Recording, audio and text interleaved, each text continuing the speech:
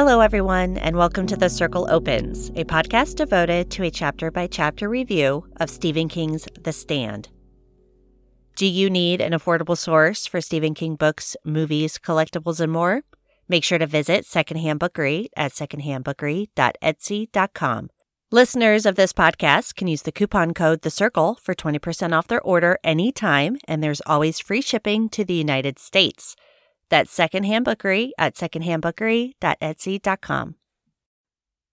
Hey, everybody. Welcome back. I'm Sarah, and thank you for joining me this week on our journey through The Stand. I hope everyone is doing well and staying safe. This week, we are heading into the home stretch of The Stand by starting Book 3. And wouldn't you know it, after spending the majority of Book 2 in Boulder, Colorado, now we are heading west to Las Vegas and the Darkman's Dominion. But first, let's recap chapters 59 and 60, the end of Book 2 on the border. Fran wakes up from the dynamite blast to find herself in the hospital. She did not lose the baby, but she does learn that Nick and Sue are both dead, along with 6 others. There are many more injured as well, and Mother Abigail has returned, and she is lying comatose in Larry and Lucy's home. The Free Zone knows now that Harold and Nadine are to blame for the explosion, and a townwide meeting is held where everyone begins to discuss Flag, finally, and the dreams of the Wakandoo that they had before coming to Boulder. Later, the power is successfully turned on, and Mother Abigail wakes to tell Larry, Stu, Ralph, and Glenn that they are to go west and confront Randall Flagg. There, God will help them make their final stand. She claims that one will fall before reaching their destination, but she does not know which one it will be. Nor does she know if the remaining 3 will make it back to Boulder or even defeat Flagg. Fran is very opposed to this, but Mother Abigail tells her that she cannot promise Fran's baby will live, but even if he does, will it matter if Flagg is not defeated? Mother Abigail dies at sunrise, and the 4 men agree to go west. They set off on foot, without food or water, with only the clothes on their backs. So here we are in Book 3, The Stand, in Chapter 61, and we are back with Judge Ferris. If you recall, Ferris left Boulder in August to head west to spy on Flagg for the Free Zone. As he grows closer, Flagg sends out his own scouts, placing guard posts along the eastern border of Oregon, and these guard posts were told that they are looking for a man who is around 70 years old, heavy-set and balding. He wears glasses, and he's driving a white over blue 4-wheeled drive. He was to be killed when he's spotted. Flagg informs them that this man is a spy from the other side. Of course, Flagg could welcome the spy with open arms, show him everything, and send him back with no harm done. But Flagg wants him. He wants both of them. They're going to send their heads back over the mountains before the snow arrives, so they can chew on that for the entire winter. And he bellowed hot laughter at the people he had gathered together in one of the conference rooms at the Portland Civic Center. They smiled back, but their smiles were cold and uneasy. Aloud, they might congratulate each other on having been singled out for such a responsibility, but inside, they wished that those happy, awful, weasel-like eyes had fixed on anyone but them. So these guard posts are located at Ontario, manned by men out of Portland. The others are south of Ontario at Shaeville. There's one near the tiny town of Flora off Route 3, and then about 60 miles from the Washington border, down to McDermott on the Oregon-Nevada border. They've all been given the same orders. Kill the spy, but don't hit him in the head. Flagg doesn't want to send back damaged goods. The northern border between Oregon and Idaho is marked by the Snake River. If you were to follow the Snake north from Ontario, where the 6 men sat in their Peterbilt playing spit in the ocean for worthless money, you would eventually come to within spitting distance of Copperfield. The Snake takes a kink here that geologists call an oxbow, and near Copperfield the Snake was dammed by the Oxbow Dam. And on the 7th day of September, As Stu Redman and his party trudged up Colorado Highway 6 over 1,000 miles to the east and south, Bobby Terry was sitting inside the Copperfield Five and Dime, a stack of comic books by his side, wondering what sort of shape the Oxbow Dam was in and if the sluice gates had been left open or shut. Outside, Oregon Highway 86 ran past the dime store. So Bobby Terry is there with his partner, Dave Roberts, and the Snake River was high due to the constant rain, and both of them worry that the Oxbow Dam could break and flood them all the way to the Pacific Ocean. They discuss going over there to the dam to look for cracks, but Dave has resisted. And why? Because Flag might be anywhere. He was a great traveler, and the stories had already sprung up about the way he could suddenly appear in a small, out-of-the-way burg where there were only a dozen people repairing power lines or collecting weapons from some army depot. He materialized like a ghost. Only this was a grinning black ghost in dusty boots with run-down heels. Sometimes he was alone, and sometimes Lloyd Henreid was with him, behind the wheel of a great big Daimler automobile, black as a hearse and just as long. Sometimes he was walking. One moment he wasn't there, and the next moment he was. He could be in L.A. one day, or so the talk went, and show up in Boise a day later, on foot. Of course, Flag couldn't be 6 places at once, could he? But still, he had a way of knowing things. There were some who said he had an unnatural power over the predators of the animal kingdom. A woman named Rose Kingman claimed to have seen him snap his fingers at a number of crows sitting on a telephone wire, and the crows fluttered down onto his shoulders. This, Rose Kingman said, and she further testified that they had croaked, "Flag, flag, flag," over and over. That was just ridiculous, and he knew it. Morons might believe it, but Bobby Terry's mother Dolores had never raised any morons. He knew the way stories got around, growing between the mouth that spoke and the ear that listened, and how happy the Dark Man would be to encourage stories like that. So now Bobby Terry is hanging out in this old Five and Dime. Dave is sleeping in the small apartment upstairs, and Bobby Terry is keeping an eye out for the Ford while reading comic books. Just as he's opened up his Batman, the vehicle they had been waiting for drove past. Bobby Terry watched it go, and then finally moved, yelling for Dave at the top of his lungs. The judge had no idea that Flag had sent men out to watch for him. He'd had quite the adventure on his drive west from Boulder. He had taken I-80 for 3 days, though that had been pretty difficult, as parts of the interstate had been congested with stalled traffic. Eventually, he took secondary roads and camped in Wyoming, east of Yellowstone. Eastern Idaho had been a frightening, dreamlike experience. He would not have thought that the feeling of death had set so heavily on such an empty land, nor on his own soul. But it was there, a malign stillness under all that big western sky, where once the deer and the Winnebagos had roamed. It was there in the telephone poles that had fallen over and not been repaired. It was there in the cold, waiting stillness of the small towns he drove his scout through. Lamont, Muddy Gap, Jeffrey City, Lander, Crowheart. His loneliness grew with his realization of the emptiness, with his internalization of the death feeling. He grew more and more certain that he was never going to see the Boulder Free Zone again, or the people who lived there. Franny, Lucy, the Louder boy, Nick Andros. He began to think he knew how Cain must have felt when God exiled him to the land of Nod. Only that land had been to the east of Eden.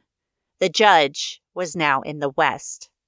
In Idaho, he had stopped roadside for a light lunch near a creek, and it was there he heard a horrible grinding sound nearby. He took his gun and went to explore, finding a man hanging from a tree. The birds had done quite a number on the man's flesh, and the grinding sound was the rope in which he hung, slipping back and forth over the branch it had been looped over. That was how he came to know that he was in the West. When the rain started, his arthritis triggered, and he had to take a full day off of driving, holed up in a hotel room with hot towels wrapped around his hands and knees. The next night, he stayed in the Ranchland Motel, comfortable with a battery-operated heater, reading law books. It was in this motel room that a crow came to visit him, tapping idly at the window, looking in at the judge laying there in his LA Lakers boxer shorts, a law book against his heavy belly. This startled the judge, of course, but he laughed it off as he saw it was just a bird. At least until the crow continued to tap at the window, and the judge was starting to get the impression that the crow was grinning at him. Like the raven that had flown in to roost on the bust of Pallas, when will I find out the things they need to know? Back in the free zone that seems so far away. Nevermore. Will I get any idea what chinks there might be in the dark man's armor? Nevermore. Will I get back safe? Nevermore. Tap, tap, tap. The crow looking in at him, seeming to grin. And it hit the judge in a dreamy sort of state that this crow was him, the dark man. His soul, perhaps his ka, somehow projected into this rain-drenched, grinning crow. The crow's eyes seemed to grow larger. They were rimmed with red, he noticed, a darkly rich ruby color. Rainwater dripped and ran, dripped and ran.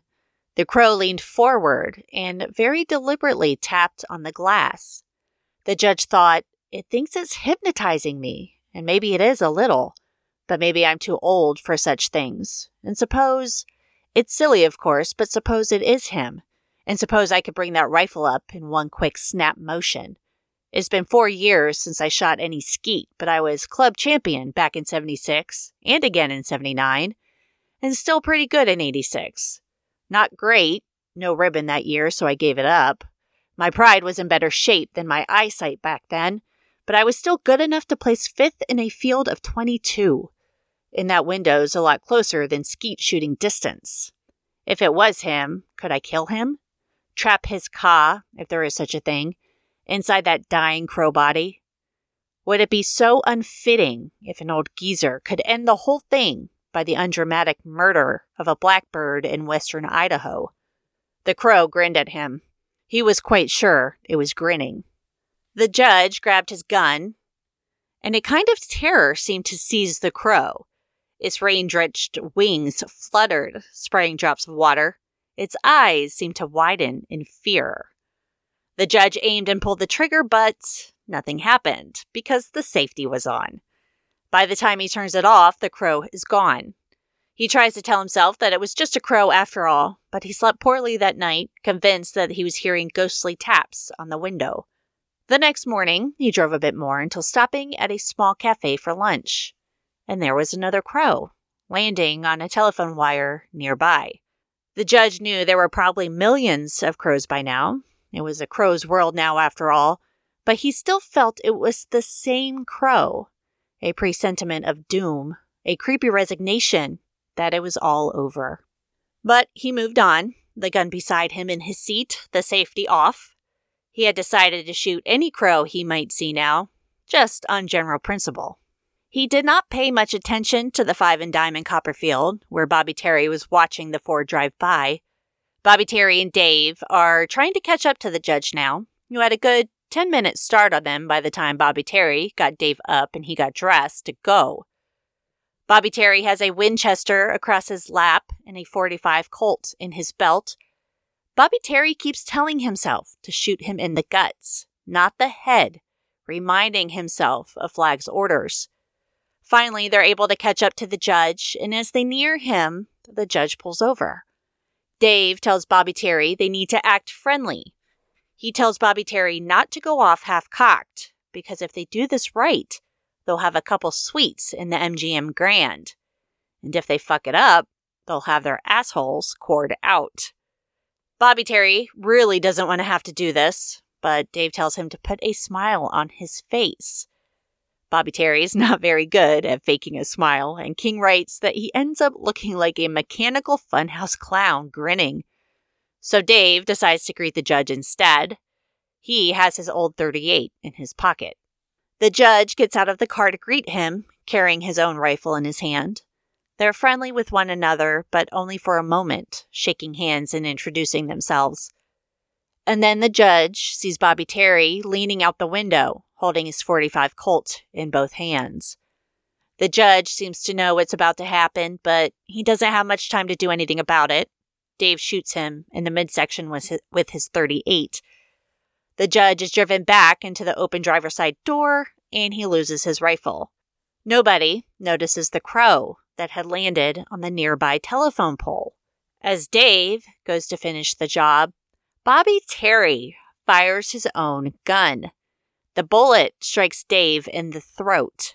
He turned toward Bobby Terry, his jaw working in soundless, dying amazement, his eyes bulging. He took 2 shuffling steps forward, and then amazement went out of his face. Everything went out of it. He fell dead. Rain plinked and drummed on the back of his slicker. Oops. God. But the judge has noticed that his arthritis is gone. The cure for arthritis, everyone, is a bullet in the guts. But the judge is not going to go quietly. He attempts to get his rifle and aims it at Bobby Terry. They fire at one another, but the judge's shot misses Bobby Terry, who retaliates by firing 3 times in rapid succession. The first bullet spanged a hole through the side of the scout's cab. The second struck the judge above the right eye.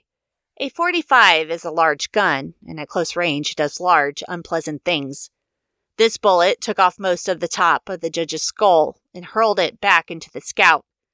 His head tilted back radically, and Bobby Terry's third bullet struck the judge a 1/4 of an inch below his lower lip, exploding his teeth into his mouth where he aspirated them with his final breath.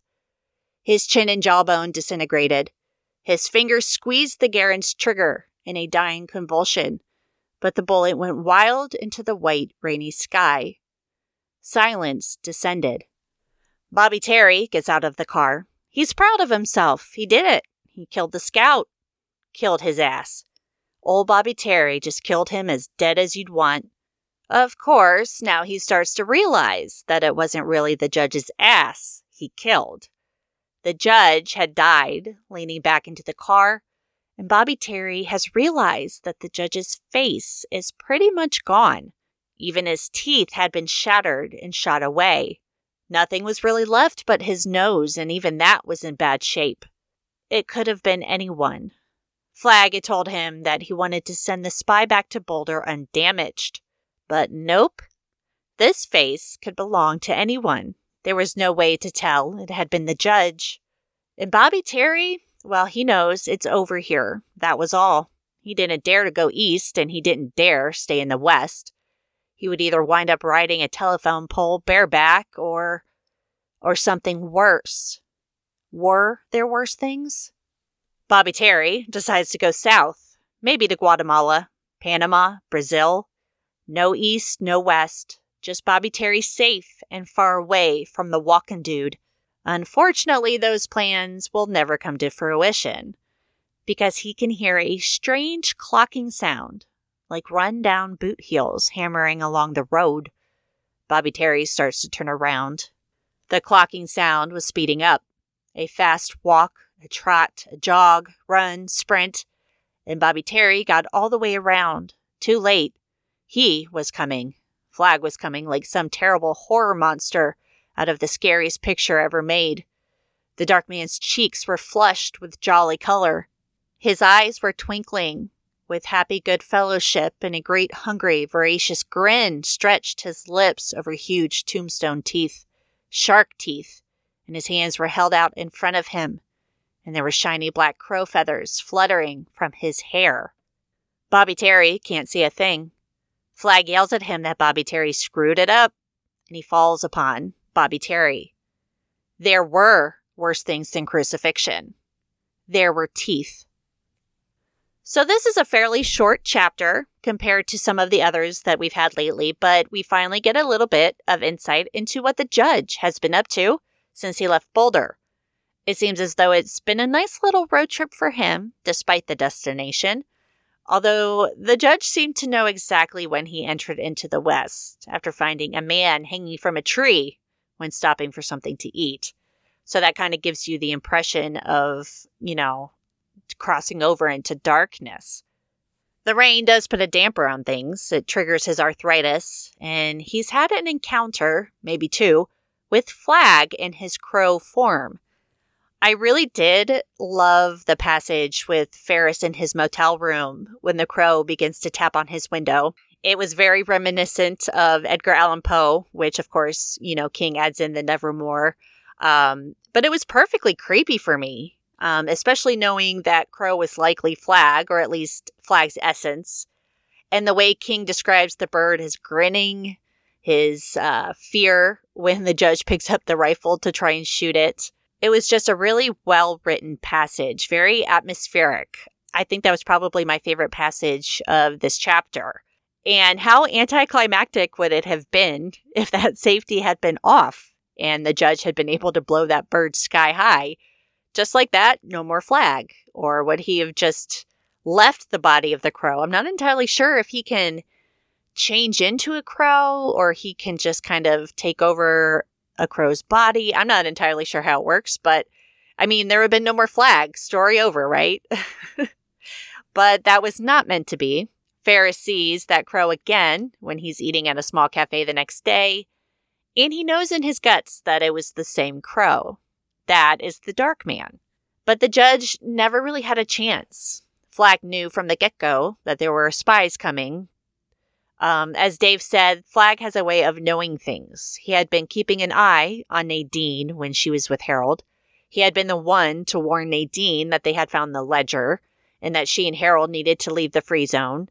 So yes, he knew spies were on their way, and he put up guard posts around potential entry points into Nevada. He even knew who to look for, describing the judge and the kind of car he would be driving. So it kind of makes you think, what hope does the free zone have if Flag is so in tune with their plans? While the idea of sending scouts west to spy is a good one, they likely underestimated Flag's power. And perhaps that's why Mother Abigail sent the 4 men west to confront him. I don't know if Mother Abigail knew about Dana, Tom, and Judge Ferris going west already. If she did know, she didn't mention it. But the interesting part of this chapter to me is I can't even say it's a throwaway line, but it's not really expanded upon. The interesting thing to me here is that Flag only mentions 2 spies. At the beginning of the chapter, he says he's a spy and we could welcome him with open arms, show him everything and send him back with no harm done. But I want him. I want them both. So he is only aware of 2 spies. Obviously, he knows about Judge Ferris. So does he know about Dana or Tom? Which one hasn't he been able to see yet? He also didn't mention the 4 men coming from the east, but this could have also taken place before Stu and the others set out. It's just really a shame that the judge had to go this way. He knew exactly what he was getting into, and he knew he was doing the right thing for the free zone. As he said, the free zone would never be free as long as Flag was out there. The judge had no way of knowing that Flag already knew he was coming. The Free Zone Committee had no way of knowing it either. And just like that, the judge is gone. And poor Bobby Terry, what a buffoon. These men were given these orders. It's obvious that Bobby Terry is not the sharpest tool in the shed, despite the fact that he said his mother Dolores didn't raise any morons. He seems to be the anxious type, perhaps a little trigger-happy, or very trigger-happy, given that he shoots off his gun after Dave had already shot the judge, killing Dave in the process. Flag can see the spies coming from the east, but he can't see the idiots that he has under his power. Why would he send someone like Bobby Terry out for something that seems to be very important? Bobby Terry destroys the judge's face, knowing Flag wanted to send the judge's head back to Boulder as a warning to show what he's capable of, to let them think on that horror all winter before spring comes and he comes for them. But Bobby Terry screwed it up, and Flag makes him pay. Flag's people by now have to be very aware of his violence and his abilities, how he can show up anywhere, how he can know things that he probably shouldn't. They're very clearly frightened of him, of messing up and being crucified. There are no mistakes allowed. There are no second chances under Flag's rule. You screw up, you die. So how many people living in Vegas are okay with living in that kind of fear? Maybe some of them feed off of it. Maybe some of them get enjoyment out of it. But not Bobby Terry. He had wanted the judge to come in a different way. He wanted someone else to deal with this. Yes, if they did the right job, then yeah, like Dave said, they might have been put up at the MGM Grand. But if they screw it up, they know exactly what's going to happen to them. And Bobby Terry screwed it up. And he knows he has to run. But he didn't really have the time because Flagg was already there, watching everything go down as a crow perched on a nearby telephone pole. Bobby Terry had no chance. So we lost the judge, and he didn't even make it to Vegas. But what about Tom? What about Dana? Dana left after Judge Ferris, so what route did she take? Did she make it to Vegas without Flagg's men intercepting her? We will catch up with Dana next in Chapter 62. And that is it for this episode of The Circle Opens. Just a quick heads up, there will be no new episode next week on July 25th, as I will be taking a small vacation to spend time with my family. And I will return on August 1st with Chapter 62. If you are enjoying this podcast, it would be amazing if you guys left me a rating review on Apple Podcasts. If you would like to get in touch with me, you can send me an email at thecirclecloses@gmail.com. You can find me on social media at The Circle Opens, or you can contact me through the blog, thecircleopens.com. I hope everybody out there is staying safe and healthy. I hope you're all wearing your masks when you go out in public and practicing social distancing. Like you guys, I'm sure I am so over this pandemic. So do your part, stay the distance, wear a mask, and hopefully we can get through this quickly. So that's it, you guys. I hope you're all doing well. And MOON, that spells I'll see you guys on August 1st.